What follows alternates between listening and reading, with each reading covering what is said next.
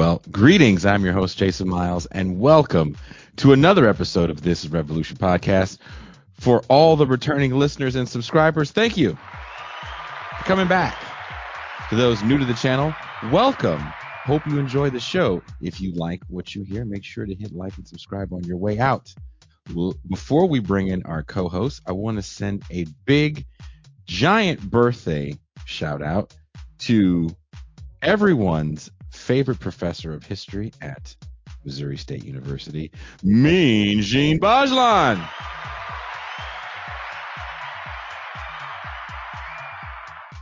Also, just a reminder, Ben Burgess and I are once again doing our single commie Valentine's Day meetup in LA at the Rainbow in West Hollywood. It was so much fun last year. We're still alone, and we decided to do it again. True story. So, you want to come hang out, have a few drinks with me and Ben, talk some shit. Actually, last time guys want to talk philosophy, of course, Ben. Also, MT will be joining us in the champagne room where we will interrogate the Monique interview on Club Shay Shay.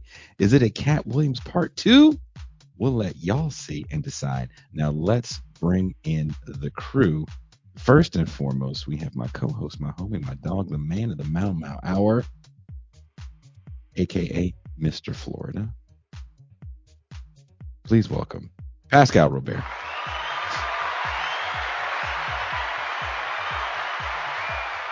Peace and greetings to the chat. Peace and greetings to the audience. Peace and greetings to Jason Miles. Steve keeps making fun of my Pascal shirts. And coming from the Great White North, he is the Great White Hope of TIR. He is Deep State Cuba. Hello, everyone. Is that, am I the last Caucasian or the just one that's lasted uncharacteristically long, given the harsh working conditions and malarial weather? Well, isn't Quinn kind of white? Frankly, I think that his generation, they can't say it, obviously, but just like their post-gender, kind of like he's kind of like a little bit of everything, ain't he? I think he is, because you look at him like, are you some kind of Puerto Rican? He's what some of my demelanated compatriots in the inland Pacific Northwest might describe as a mud person. Charming.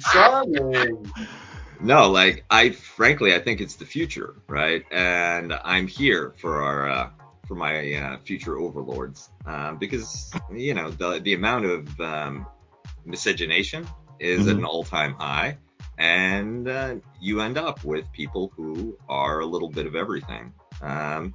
You guys covered Bulworth once on the show, right? The movie night, yeah.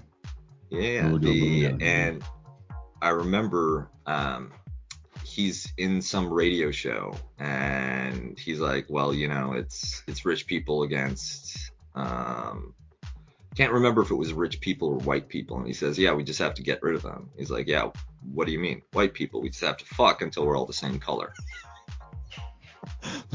Cuba Vulcan Blackfire on Twitch says, I came in on mud person with no comment. Speaking of melanated people, it's the birthday boy who is off camera. He's actually recovering from some sickness, some kid-inspired sickness. Mean Gene Bajlan. Oh! He threw the camera on. Oh, your mic. But not the audio. Your mic ain't on. Look at it. He was talking. He's ready to talk all that shit. Look at him.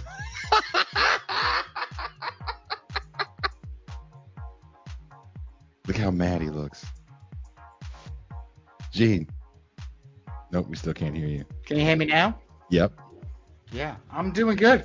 No, I didn't have any clothes on, and I didn't think Pascal wanted to see my titties. So I spad him I spared. Man titties would have been a bit much. Yeah, exactly. Well, since you're here, Gene, I actually said before you snuck in, I said when we were off air, I was like, oh, I wanted to get Gene, but he was very ill, and we were Yeah, talking I about. was pretty ill. Still don't really have an appetite, but at least I'm not projectile vomiting.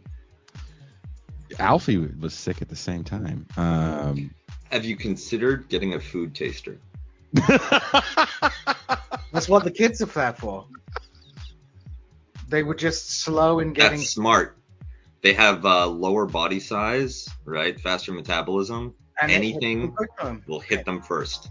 Hits them first.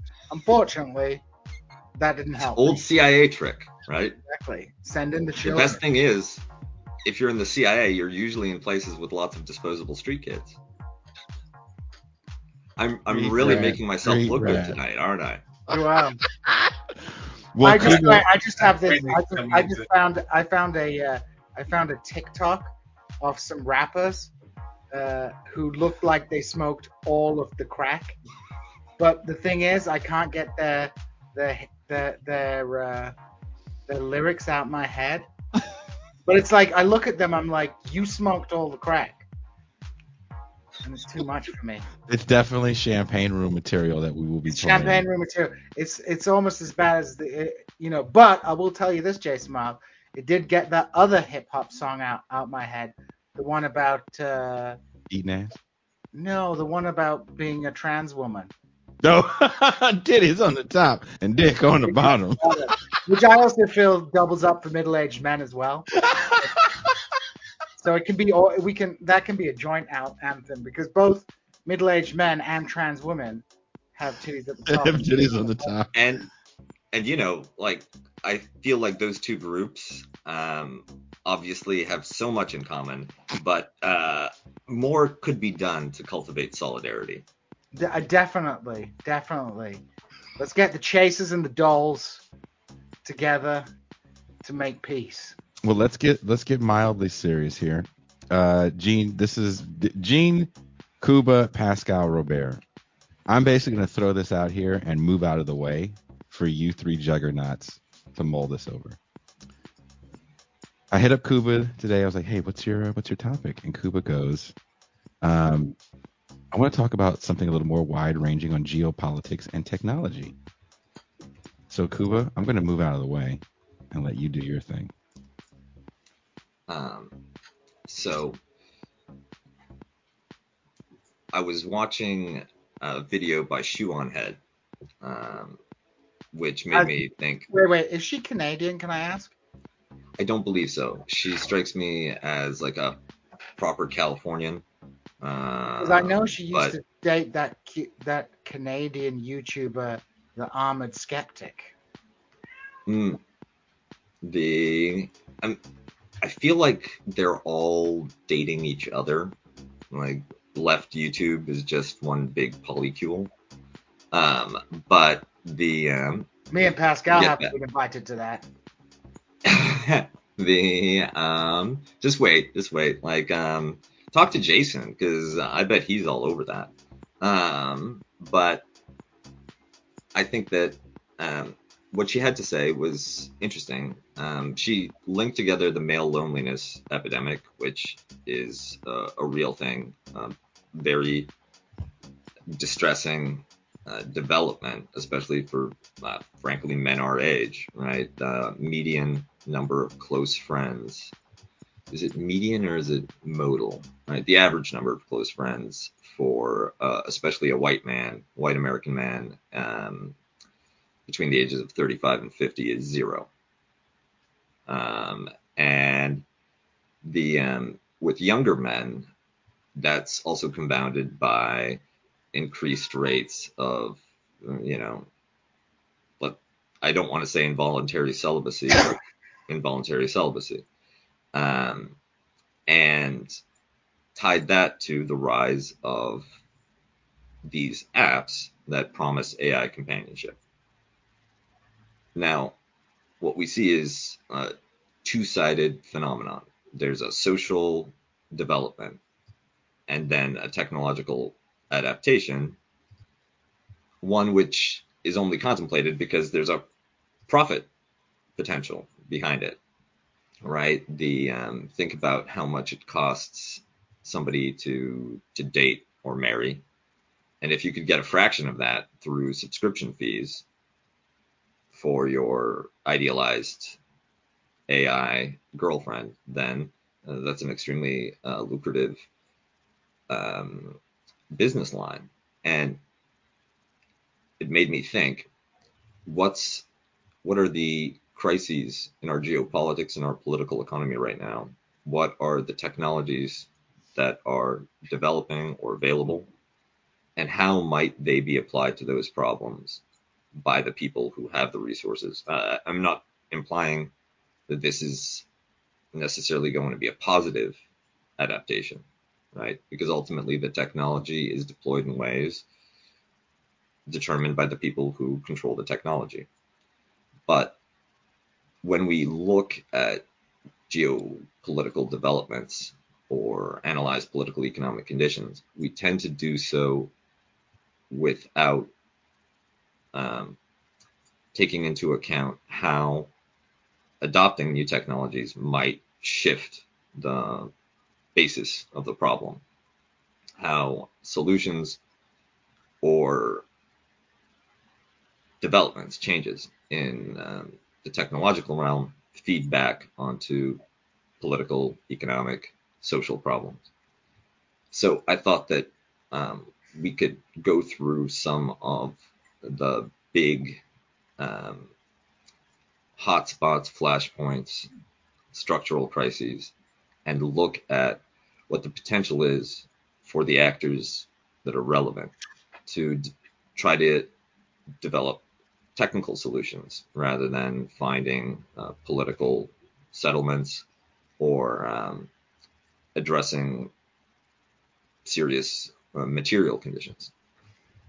For instance, when you look at both the Gaza attack and by Hamas, the attack coming out of Gaza, and the Israeli response, these are deeply shaped by the technology that Israel deployed in creating the wall around Gaza, the way that they structured their defense based on the promises of this technology.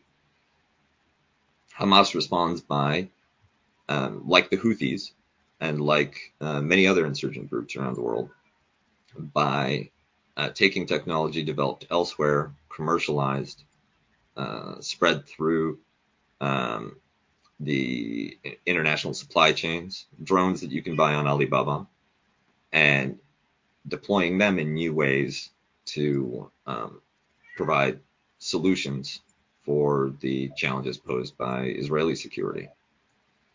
Now, we can start there, or with some of the responses to the Gaza conflict. For instance, the Houthi the blockade of the Red Sea for Western shipping, right? For countries that are aligned with Israel in the conflict over Gaza. For instance, Chinese flagged ships can just pass right on through. That is possible because of an adaptation of new forms of warfare by the Houthi, like drone swarms. And the response might also be a technological one. It's long been a dream of the Emiratis, not just the Emiratis, but Americans as well, to develop a land link from the Persian Gulf to the Mediterranean, which would make the Red Sea route extraneous.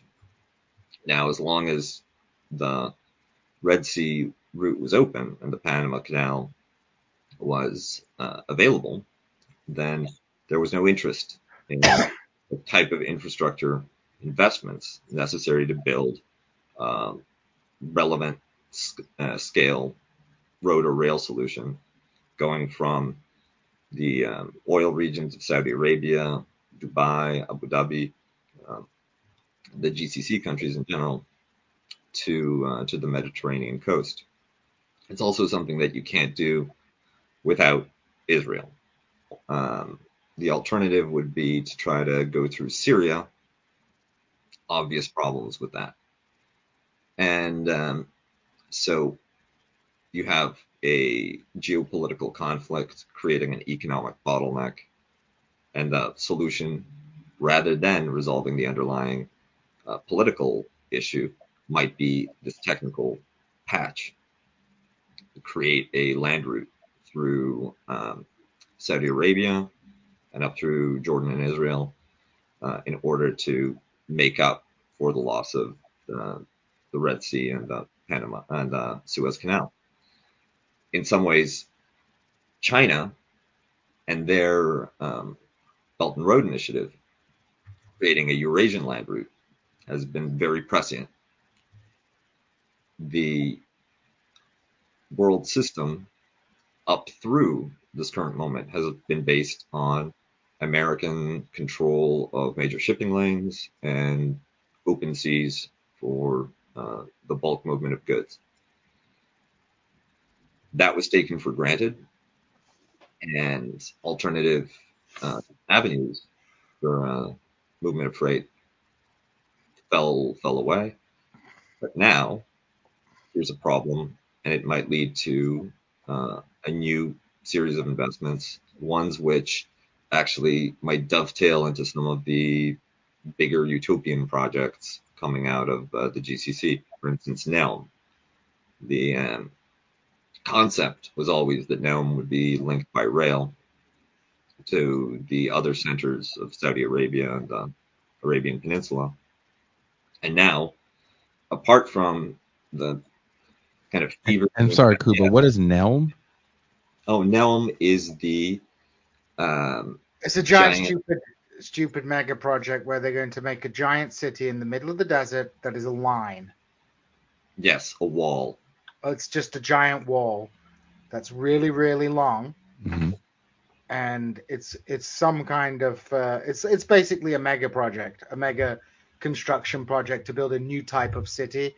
It's not very well thought out, but things don't have to be well thought out in the Gulf. You just need to be able to hold a Gulf dictator's attention for 15 minutes with the right PowerPoint, and then you'll get billions to build this thing. But NELM was this big construction project, a new modern city in the desert that is constructed as a line. Is it green? Beyond modern. Is it green? Yes, it's supposed to be green. It's probably not very green. Well, the concept is that it will be powered by hydrogen and solar. Okay. Pascal, do you know about NELM? No? I've seen videos of it. What do you think? At this point. I'm sorry. At this point, it's entirely. They haven't broken ground. Nobody's moved in. It's still at the concept. You know how the Gulf they have these little flashy little ads they do for all the little things they have planned. A few fake islands they're going to create to, have people go visit. Is it more of a resort thing, or is it No, it's a city. It's supposed to be a city. But for well-to-do people, like get away from the dying world. There's a bunch of these giant projects that they're doing, not just in the Gulf. For example, the Egyptians are building this huge administrative capital outside of Cairo. The NEOM is not the only mega project that's going on in the Gulf. There's one. I mean, I can't keep up with all the mega projects. I'm sure Kuba knows better than me. But NEOM is one of these big gargantuan projects that's being talked about but has yet to be executed upon. Some of these projects get half done and abandoned. I mean, even in Dubai, I think there was supposed to be that World Islands thing. Yeah. That never They gave up on that one. They gave up on that one. But NEOM, I think, will probably end up in that direction. But, to speak to Kuba's point about technological solutions, I think that's kind of an interesting one. Whether, you can get a technological fix, a Band-Aid fix, as it were, that can keep things chugging along with the same structural problems. And what are the unforeseen consequences of those transformations? I mean, when Kuba started, he was talking about the epidemic of male loneliness, which obviously we might link to, the end of Fordism, the breakdown of neoliberalism, and then obviously there's profit opportunities in that loneliness. And then what happens? You have all these apps that are perhaps addictive, or they play psychological tricks on people, and that reinforces in a kind of vicious cycle, that cycle of loneliness. So it doesn't resolve the problem, but kind of masks that problem with a band-aid solution. But how long is an AI girlfriend going to be able to keep someone happy? I don't really know about it, but it does seem that to speak to the loneliness point, it kind of makes sense. If we look in the context of an atomizing society, we now have all these sex apps that people use anyway, right? And it's promoting a culture in which relations are disposable, right? I feel offended you're talking shit about me.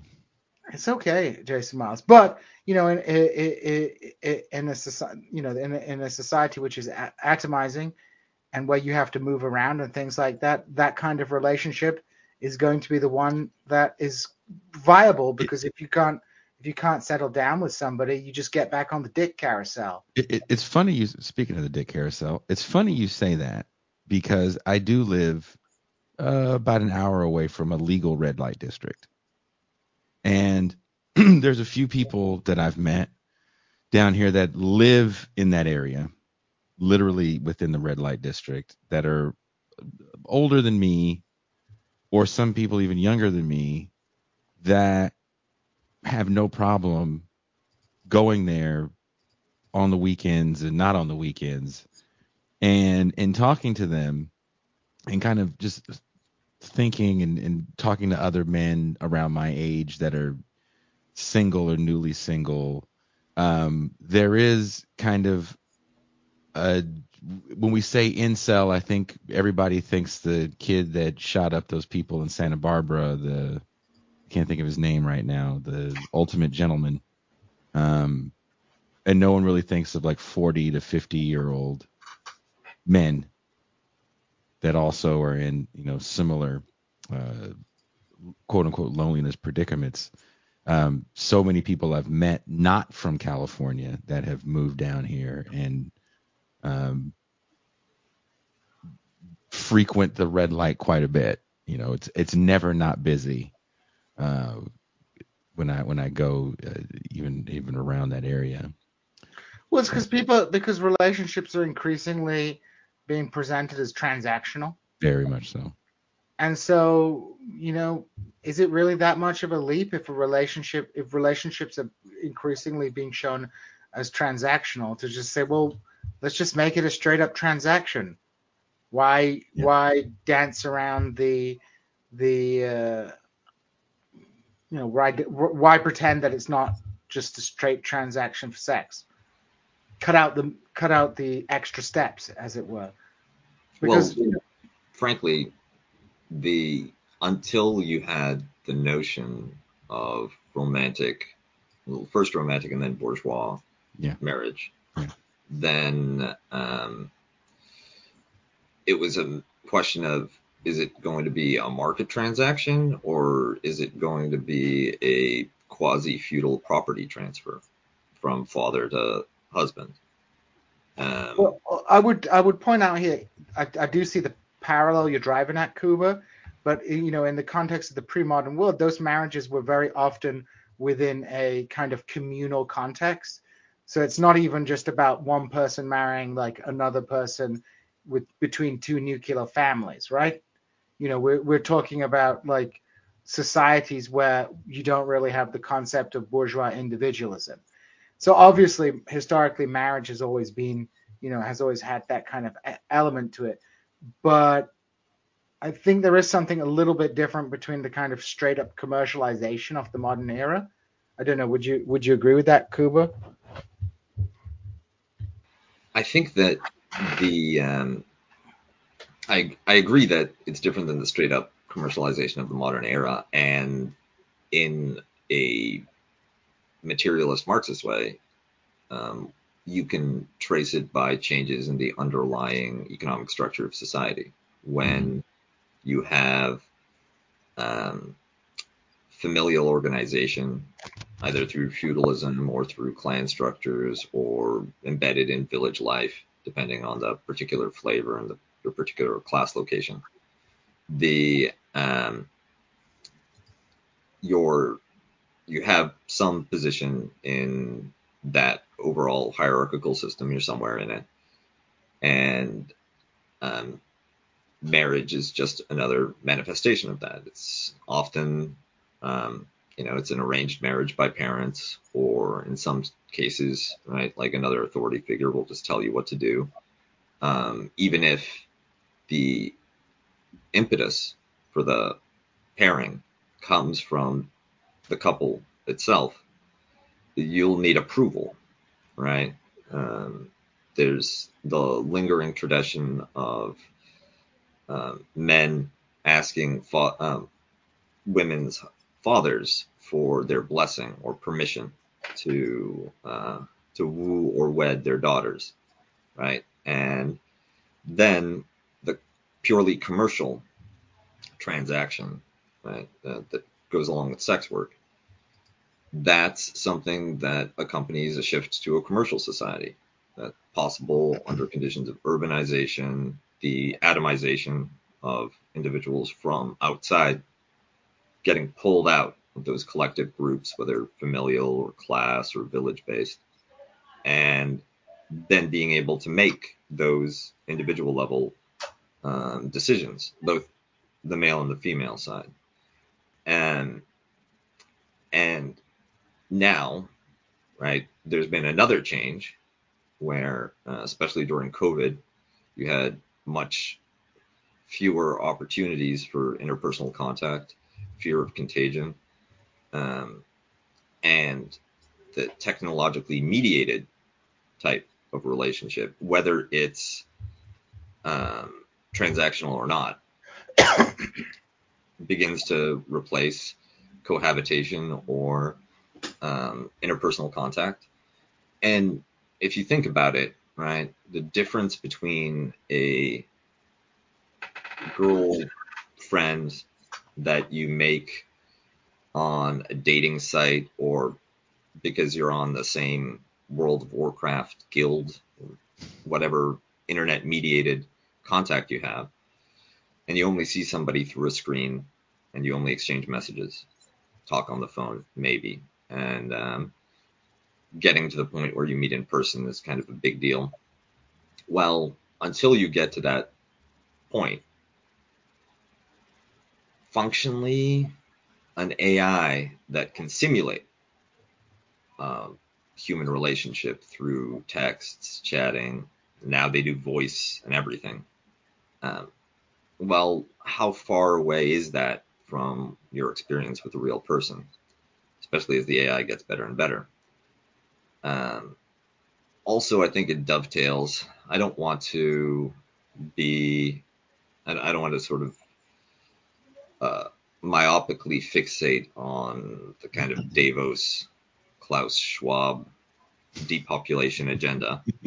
But within that world, the most optimistic take on wither humanity is that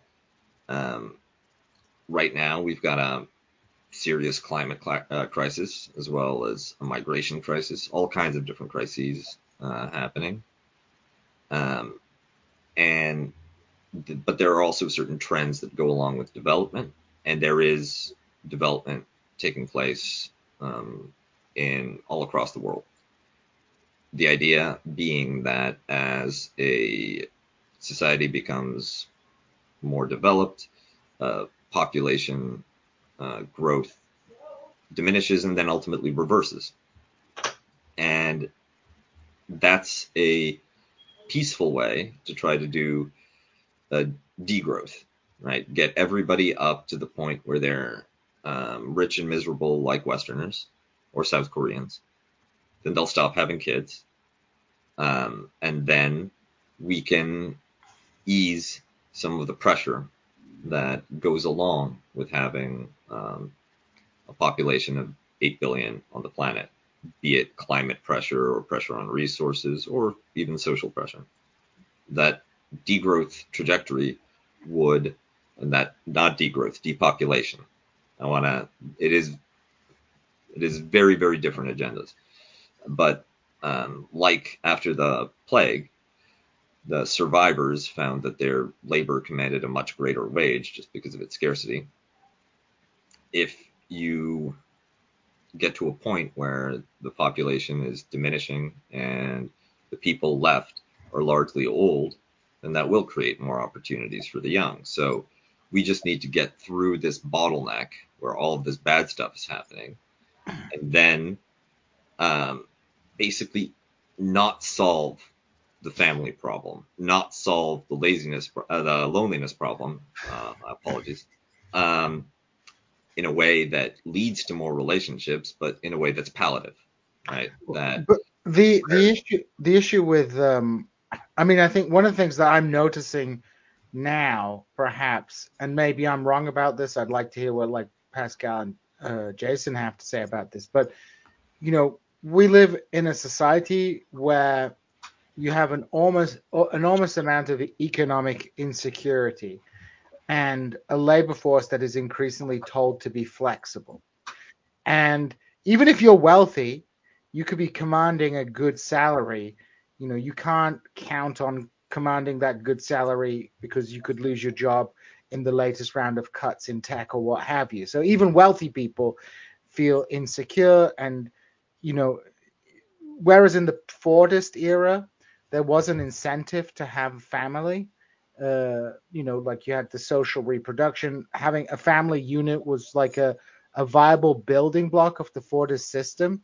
It seems that the male loneliness issue is a product of the fact that, now you can't afford to have those relations. You have to be mobile, like you said. You have to be able to get the heck out of wherever, wherever you need to get your job, you'll go to.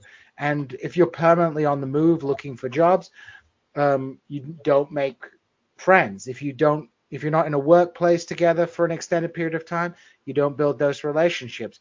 And we've already discussed this before, Kuba. We live in an age where civil society is in massive decline as well. So people in this like neoliberal era are atomized by the very the very political economy of the system. It creates this loneliness, but it also creates those opportunities for people to make money off that loneliness, whether it's through the sex apps and the dick carousel or through this emergent system of AI. Now, I do wonder whether AI really will be that successful, because one of the interesting things in video games recently is the failure of what is it called, the new Skyrim, the space Skyrim.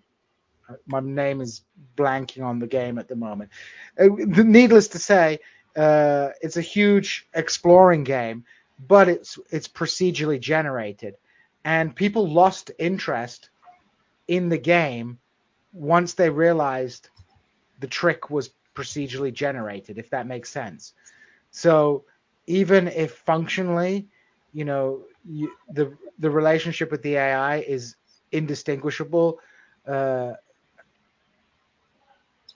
sense from a religion, once the curtain has been lifted that this is just a mindless machine spouting back an algorithm to you, I don't know if it's really going to resolve that issue. I think it'll all just, as you say, probably just feed into the further atomization of society, but I don't know. Pascal, you want to add to that?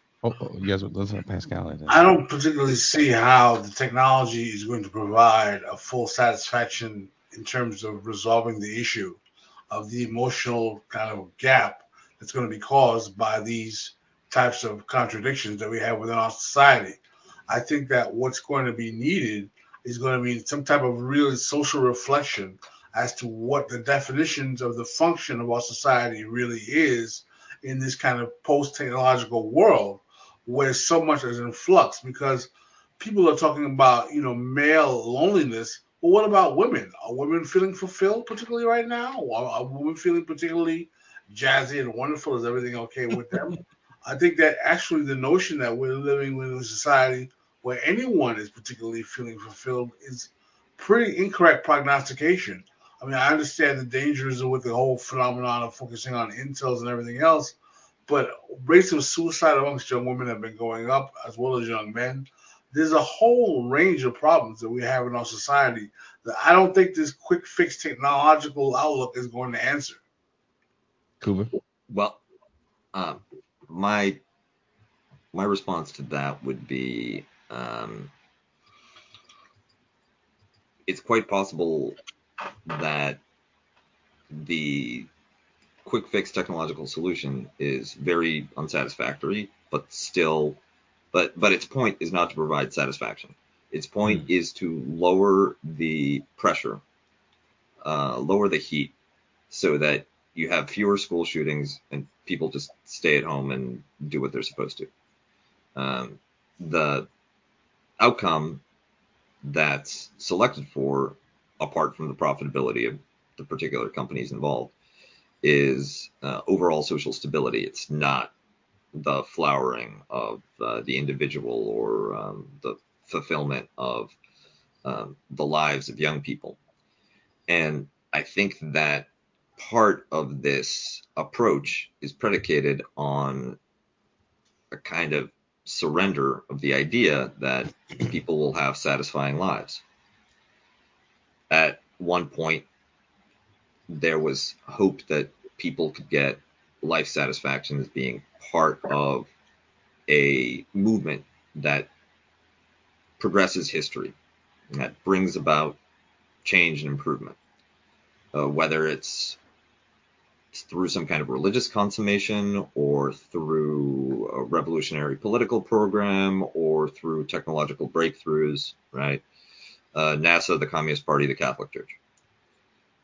That fell away in the 70s to be replaced by this neoliberal view that fulfillment is available through a combination of personal therapeutics, self-help, self-growth, together with a consumer, an abundant consumer economy that, give up on changing the world, give up on any of these grand plans, grand visions for humanity, just, eat, pray, love. Mm-hmm. That actually may be one of the best encapsulations of this particular view of human flourishing. And now, just looking at the numbers from Davos, it's like, if we go to bugs, everyone can eat. The prayer thing, that leads to Al Qaeda, right? Like, maybe we want to back away from that. And love, obviously these terribly damaged, lonely people who are struggling to get by, and that we need to be maximally flexible as a labor force and maximally exploitable as a means of extracting profit from them. They're not going to love anybody. There's no love for them. So what can be provided in such a way that this doesn't boil over? And I think that you can see a similar type of pessimism at work with climate change programs. We've gone from we're going to save the world to let's introduce some tweaks so that not all of us are going to be boiling to death, right? Like, let's make things comfortable enough so that the next few generations can just scuttle by and survive at whatever level, rather than trying to solve the problem because we've given up on solving problems. Pascal, you want to add anything to that? Cool. I want to ask: do the global management elite realize how tired the world is with their overall management of affairs in the first place? Oh yes, definitely.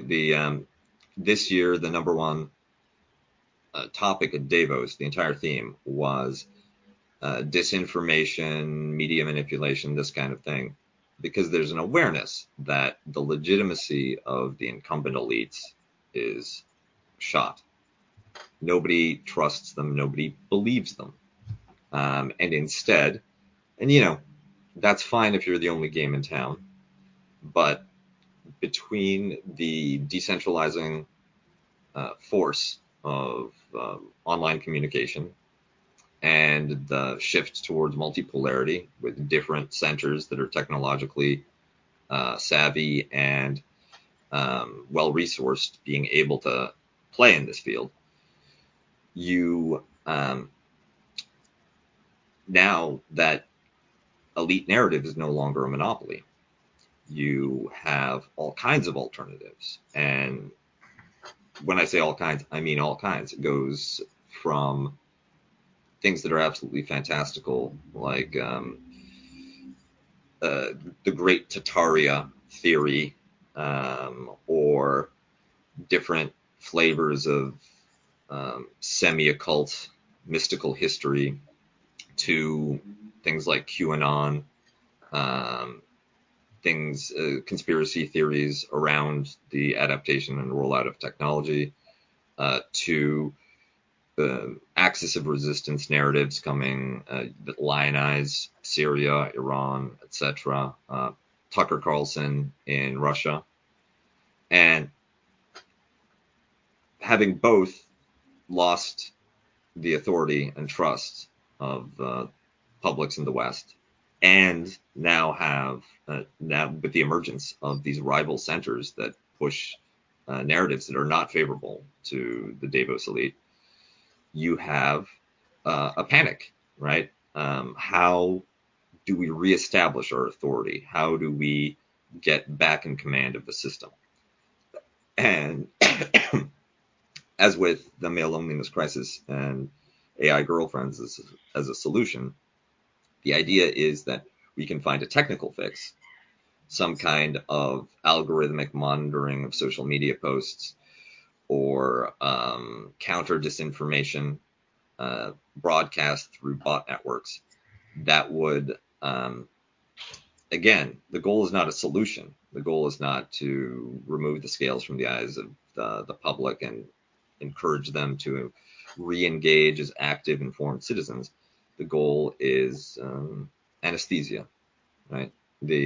Let's calm them down and get them away, get the toddler away from the knife drawer, get them away from the electrical socket, and entertain them enough so they don't know that we're otherwise completely neglecting them. Tech to kick the can down the road. Exactly, Connor. Yeah, I mean, I think that's what it always comes down to with technological fixes anyway. They might change the dynamics, but if they don't resolve the underlying the problem either remains or metastasizes and turns into another problem. And that's what people are suffering from now, because I think, as Kuba points out, the global elite has never been so illegitimate in some hands, but they've also never been so powerful in other ways, because there is no opposition. There's no universal opposition to this global elite. There's no vision for what to do. And I always go back to the example of what happened in Sri Lanka when people broke into the presidential palace and the only thing they could think to do was to get on the guy's peloton and swim in his machine. But what do you do the day after the revolution? So without same thing, January 6th. Yeah, same thing with January 6th. Same things with that, like what happened with the Arab Spring. It either degenerated into, we'll just go back to how it was before, but with a new face, or it's machetes at dawn. That's the alternative. So, I mean, look, all the way through this COVID crisis, right? all the way through, people going on about how the two-party system is weak. The two-party system in America is doing bloody fine, right? They're about to like foist Joe Biden on people again, right? Well, both, or Donald Trump. Yeah, that's what's so interesting. Everybody, from everybody's like calling for everybody's about to say, oh, this is all doomed. It's all over. Like Israel is about to collapse. The Western system is about to collapse. It's like, doesn't seem like that to me. It seems like there might be a few moving around of the furniture taking place. Maybe trying to get everything is in a state of collapse, but that doesn't mean everything is collapsing at the same time either. Yeah. I mean, just because your car doesn't work doesn't mean your car is going to stop working. I mean, what's interesting when you talk about it's malfunctioning doesn't mean that your car's going to stop working. I think what you guys are talking about kind of also dovetails into what Pascal wanted to talk about today with Haiti, when it comes to leadership and no alternative. Yes. Oh well, look at Pascal, just all to the side. No, that's a good point. You want to talk a little bit about what's going on in Haiti, because there's still no election that's taken place, and it's been 3 years. In 3 years, a former rebel leader made a surprise appearance in Haiti's capital on Tuesday amid a large protest across the country for the second consecutive day, demanding outside of Prime Minister Ariel Henry. Guy Philippe, who played a key role in the 2004 rebellion against former President Jean-Bertrand Aristide, was briefly spotted in the upscale community of Pétionville in Port-au-Prince, where he shook hands with Haitians at a park in front of a police station before he left. It wasn't immediately clear where Philippe was going, but dozens of motorcycles, drivers, and clearly his supporters tried to track him down across blocks of burning tires. What's really interesting about this is that this character, Guy Philippe, was a guy who was supported by various institutions outside of the United States and the West to sponsor the coup against Jean-Bertrand Aristide in 2004, along with the Republican administration at the time, which was the Bush administration. He was someone who was working out of the Dominican Republic to help facilitate this massive coup in 2004 that led to massive displacement and all types of rabid crimes in the country. But at the same time, eventually ends up becoming arrested for a large amount of drug crimes in the late aughts down the line. Recently, he's released, and now he's in the country talking about we need to have a rebellion to straighten this kind of situation out. And a friend of mine who kind of works in international finance said something interesting to me. He said, "I wouldn't surprised if they make this today.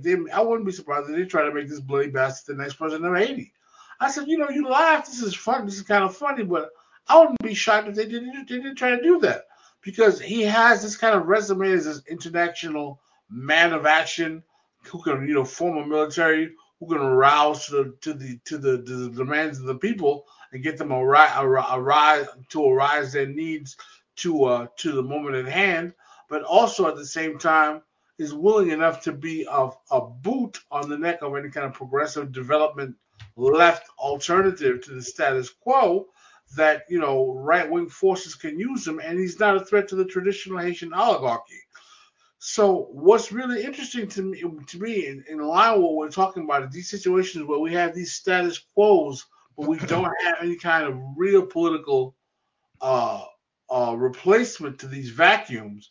I look at the situation with Haiti, where we have a political vacuum, where there's really no challenge to the status quo, and now it seems like an actor is being presented into the waters, who is, the bad old days, if not worse, but is being feted as some kind of alternative merely because he seems to be like, his guns worked better last time around. What do you guys think about this kind of dynamic? Is this something we've seen in third world situations in the global south? Well, is anyone following? I'm sure Cuba is. El Salvador. Yes, I want to say Bukele. Am I pronouncing that right?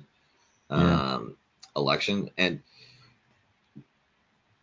there's a sort of conservative geopolitical thesis that isn't that postulates. It goes back to Sam Huntington. He said that the main distinction between nations will not be their nature of government, but the extent that they're governable or governed.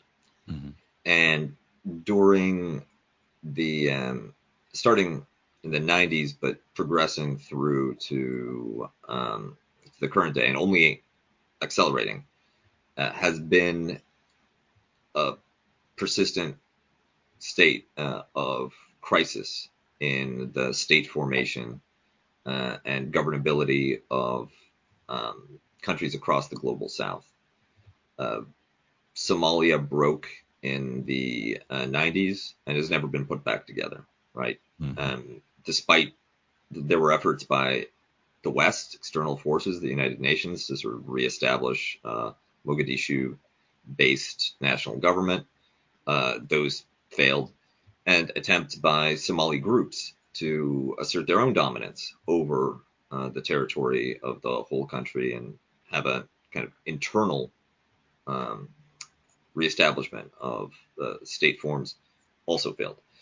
Since then, I talked about this a little with Ben Burgess in the context of Jordan Peterson, but Congo broke and was never put together, and we just stopped talking about it. Both Congo and Somalia continue to be violent, dangerous places with a tremendous amount of human suffering that just don't get talked about anymore. That was 30 years ago. Yeah, and so what? And people, and no, I'm saying no. I'm not saying that that's the excuse why. I'm just saying 30 years and it hasn't gotten better. And precisely, if not for that movie, I don't think anybody even talks about it in the 2000s. I mean, yeah, you can have. I mean, like, you obviously can't have people mobilized indefinitely, doing the full Civil War thing for 100 years, but you can have 100 years of, every 10 years it pops off, there's a massacre, and then you have the frozen conflict, right? And that's what we're looking at in large parts of the world, right? Frozen conflict. Pascal is talking about, is there really a solution to Haiti? You can change the faces at the top. I mean, when Aristide was elected, and correct me if I'm wrong, Pascal, there was a hope that Aristide was actually a kind of a politician cut in a different mold from the traditional Haitian political leader, that he was bringing some kind of fresh new politics. Even if there was skepticism, but there was some he was like a new type of leader. Right. We don't have that anymore. People don't buy it anymore. People are like, oh, it's just a new face. I think people have become a lot more cynical. You have become a lot more cynical and a lot more kind of black-pilled about the prospects of political change. And so you end up with a kind of carousel of faces. I mean, but people don't have much Groundhog's hope. Day. It's Groundhog's Day politically with new faces. I mean, it's like in Britain, it looks like Labour is going to absolutely crush the Conservatives, right? Looks like it, right? But they're only going to crush the Conservatives because the Conservatives themselves are so bad. And, it's not like people are voting for a positive agenda or have any... No one wins elections anymore. There's just a party that's the biggest loser. Yeah, there's just, exactly. People sad. Just, I mean, a lot of people I know who are like, I'm going to vote Labour, hate Keir Starmer, hate the Labour Party, but they're like, we just don't want any more conservative rule. And look, that's what the last election was all about. Negative polarization. But negative polarization as a political strategy entrenches itself in political culture over time. And we live in this really weird moment in history where because there's no hope of change, and as we've talked about before, as Jason talks about a lot, you end up with this kind of hyper politics, this hyper polarization over things that doesn't matter. Like whether you like the Barbie movie or not is the modern day equivalent of the Dreyfus affair. That's how ridiculous our politics has become.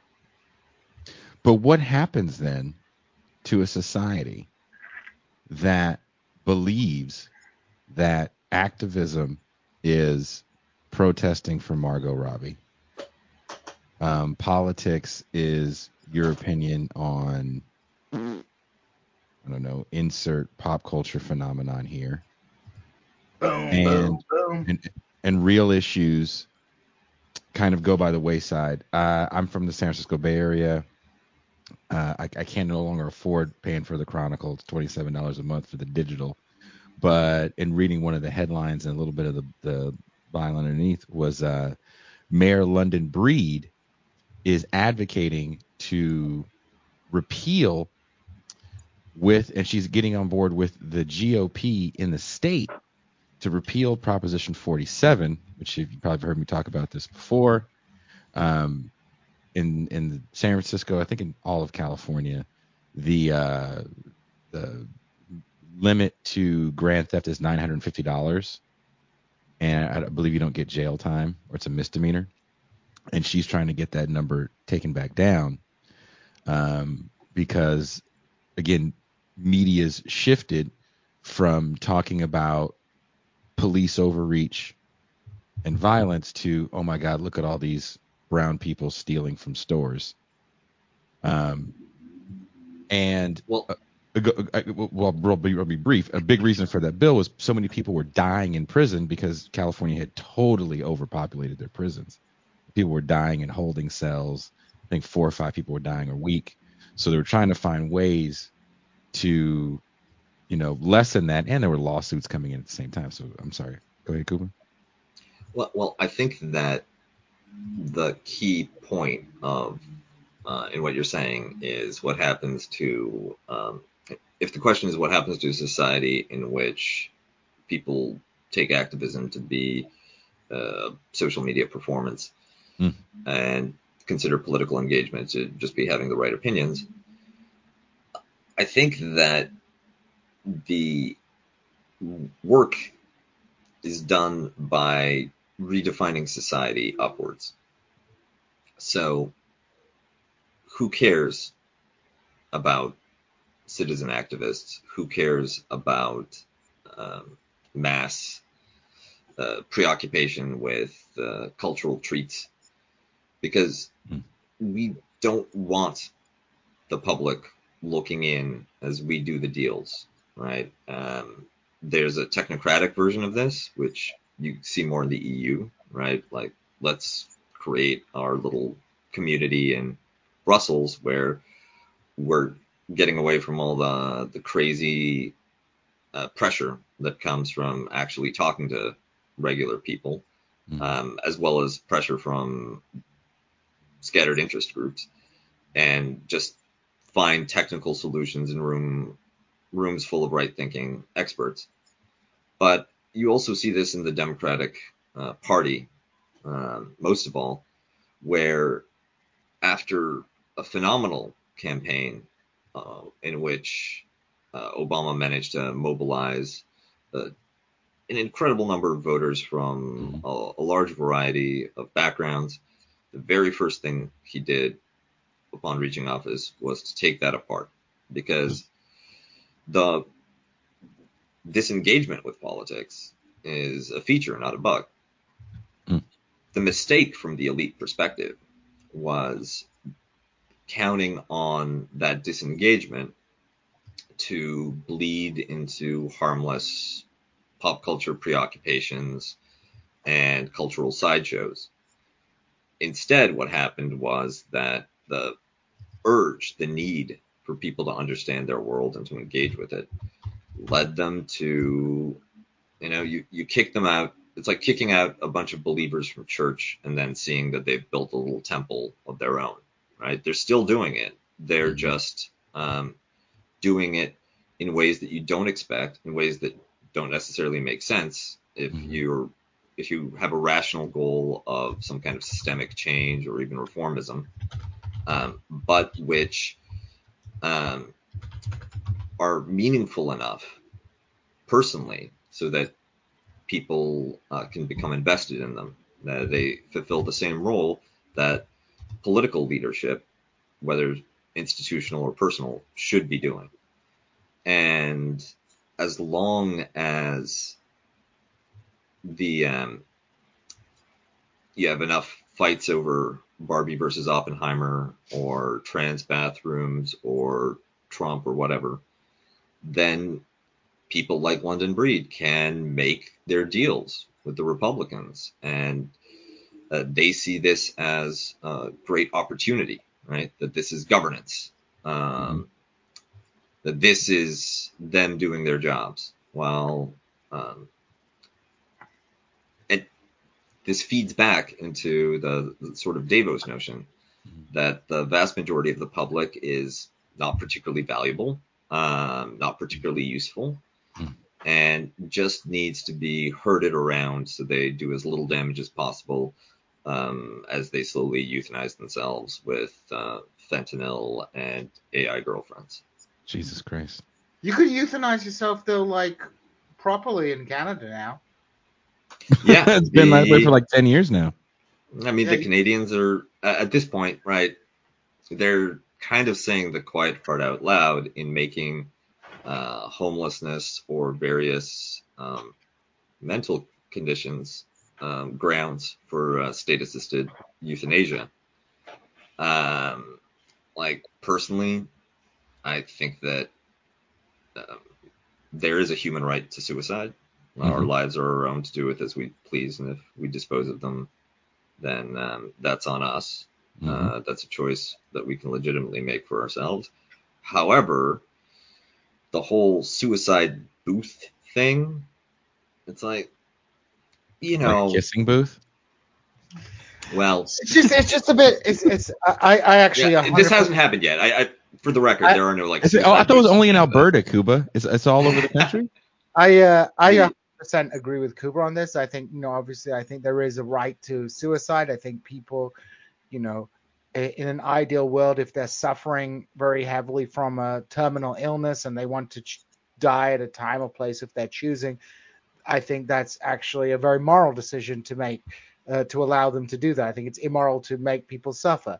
The problem is, in our current degenerating society, that emancipatory right, as with so many emancipatory rights, gets turned against us to try and freaking get, the homeless people to kill themselves and Granny to off herself so you can get the house. That was the Gene. I'm being totally serious. We were on tour. I think we were going to this show in Edmonton, and we were driving from somewhere in the interior. And I'll never forget that it came on the radio in Canada. So this has got to be like 2014, 2015 when that law came through. Does that sound about right, Cuba? Yeah, that sounds about right.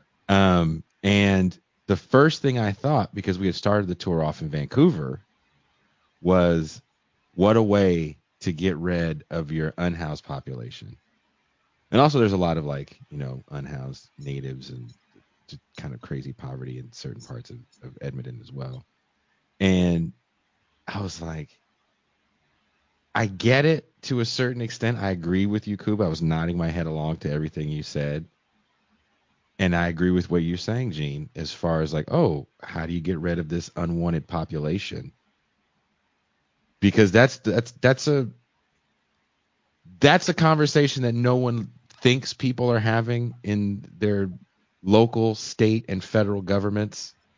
But no one's trying to build permanent housing. No one even thinks about housing the whole population. They just recently did the count for homeless people in San Francisco County.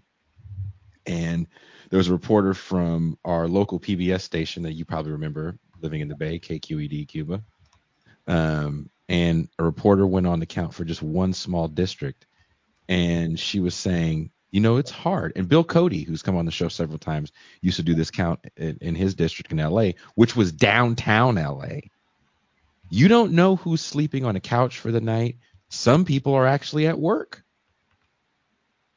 So they were like, they counted 7,000 people, and they know that's not even close to how many homeless people are in San Francisco. That's just the people they found in cars, on the street, looking behind bushes. there's a lot. There's over 100,000 homeless people for the last count in California alone. And like you said, that's going to be a systemic undercount. Yeah. So, and then there's New York, and then where Pascal lives, Florida has a very large population. I believe they're in the top 3 as much as DeSantis loves acting like it's a wonderful place. They definitely have a massive homeless problem. So does Texas. And this dovetails with what we were talking about at the beginning, the male loneliness epidemic, because when a person is in crisis, they definitionally they've reached the end of what they can do for themselves. They need help. They need to reach out. In traditional societies, like the way that Poland, under the old government, Law and Justice, handled homelessness was they took somebody, figured out who their next of kin was, and just dropped them off. It's like, they're your problem. Figure it out.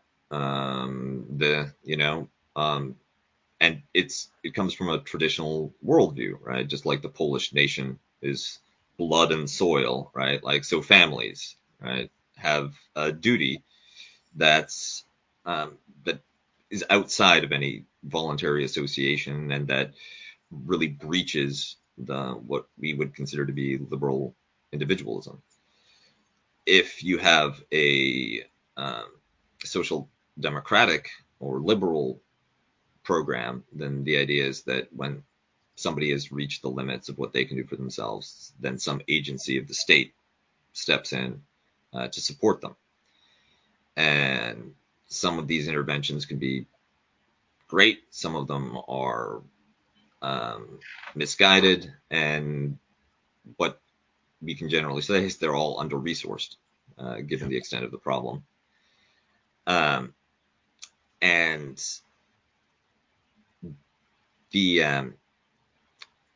if you have friends, then that's another place where you can get the support you need to get you through a crisis period. The problem is that what works best is if you have friends that are in a stable, highly resourced place, so that they can take you in, they can introduce you around places where you might be able to find work. They can help set you up over through that period. They help you turn the corner. But generally speaking, if you have 0 close friends because of the social factors that have isolated men most of all, but everybody in this culture, then you really are you're naked and alone, right? Like, you have to either survive by the skin of your teeth or rely on whatever you can get out of the official system. And Republicans have quite explicitly, for instance, in Florida, made getting unemployment checks as difficult as possible by under-resourcing the administrative staff. And that is what they do if they can't just get rid of it entirely. Meanwhile, in places where Democrats rule, you have all kinds of feckless interventions that tend to end up in surrender and a relapse to law and order thuggishness, because you can't satisfy both your real constituents, like the donor class, and do something about mass problems. Yeah. Well, on that cheery note, but fortunately, there's this great program in Canada where you I think we can all qualify for. That blew me away. Look, before I came to Mexico, as some of you know that watch this show, I was in housing distress, to say the least. And the 3 other people with me on the screen were extremely helpful in making sure that I could A, keep this show going, and B, secure housing. So networks are extremely powerful. And I wouldn't be here today if it wasn't for the three guys on the screen. So thank you guys very much.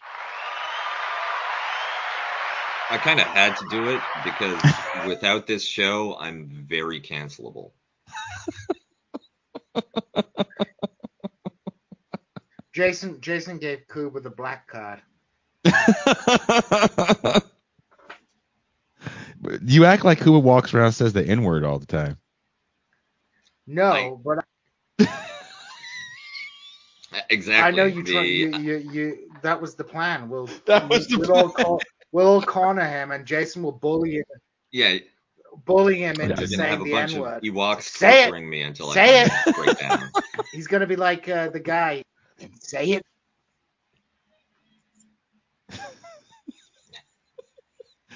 No. Thank you guys for checking everything out. If you're new here or a returning subscriber, don't forget to like, subscribe if you haven't.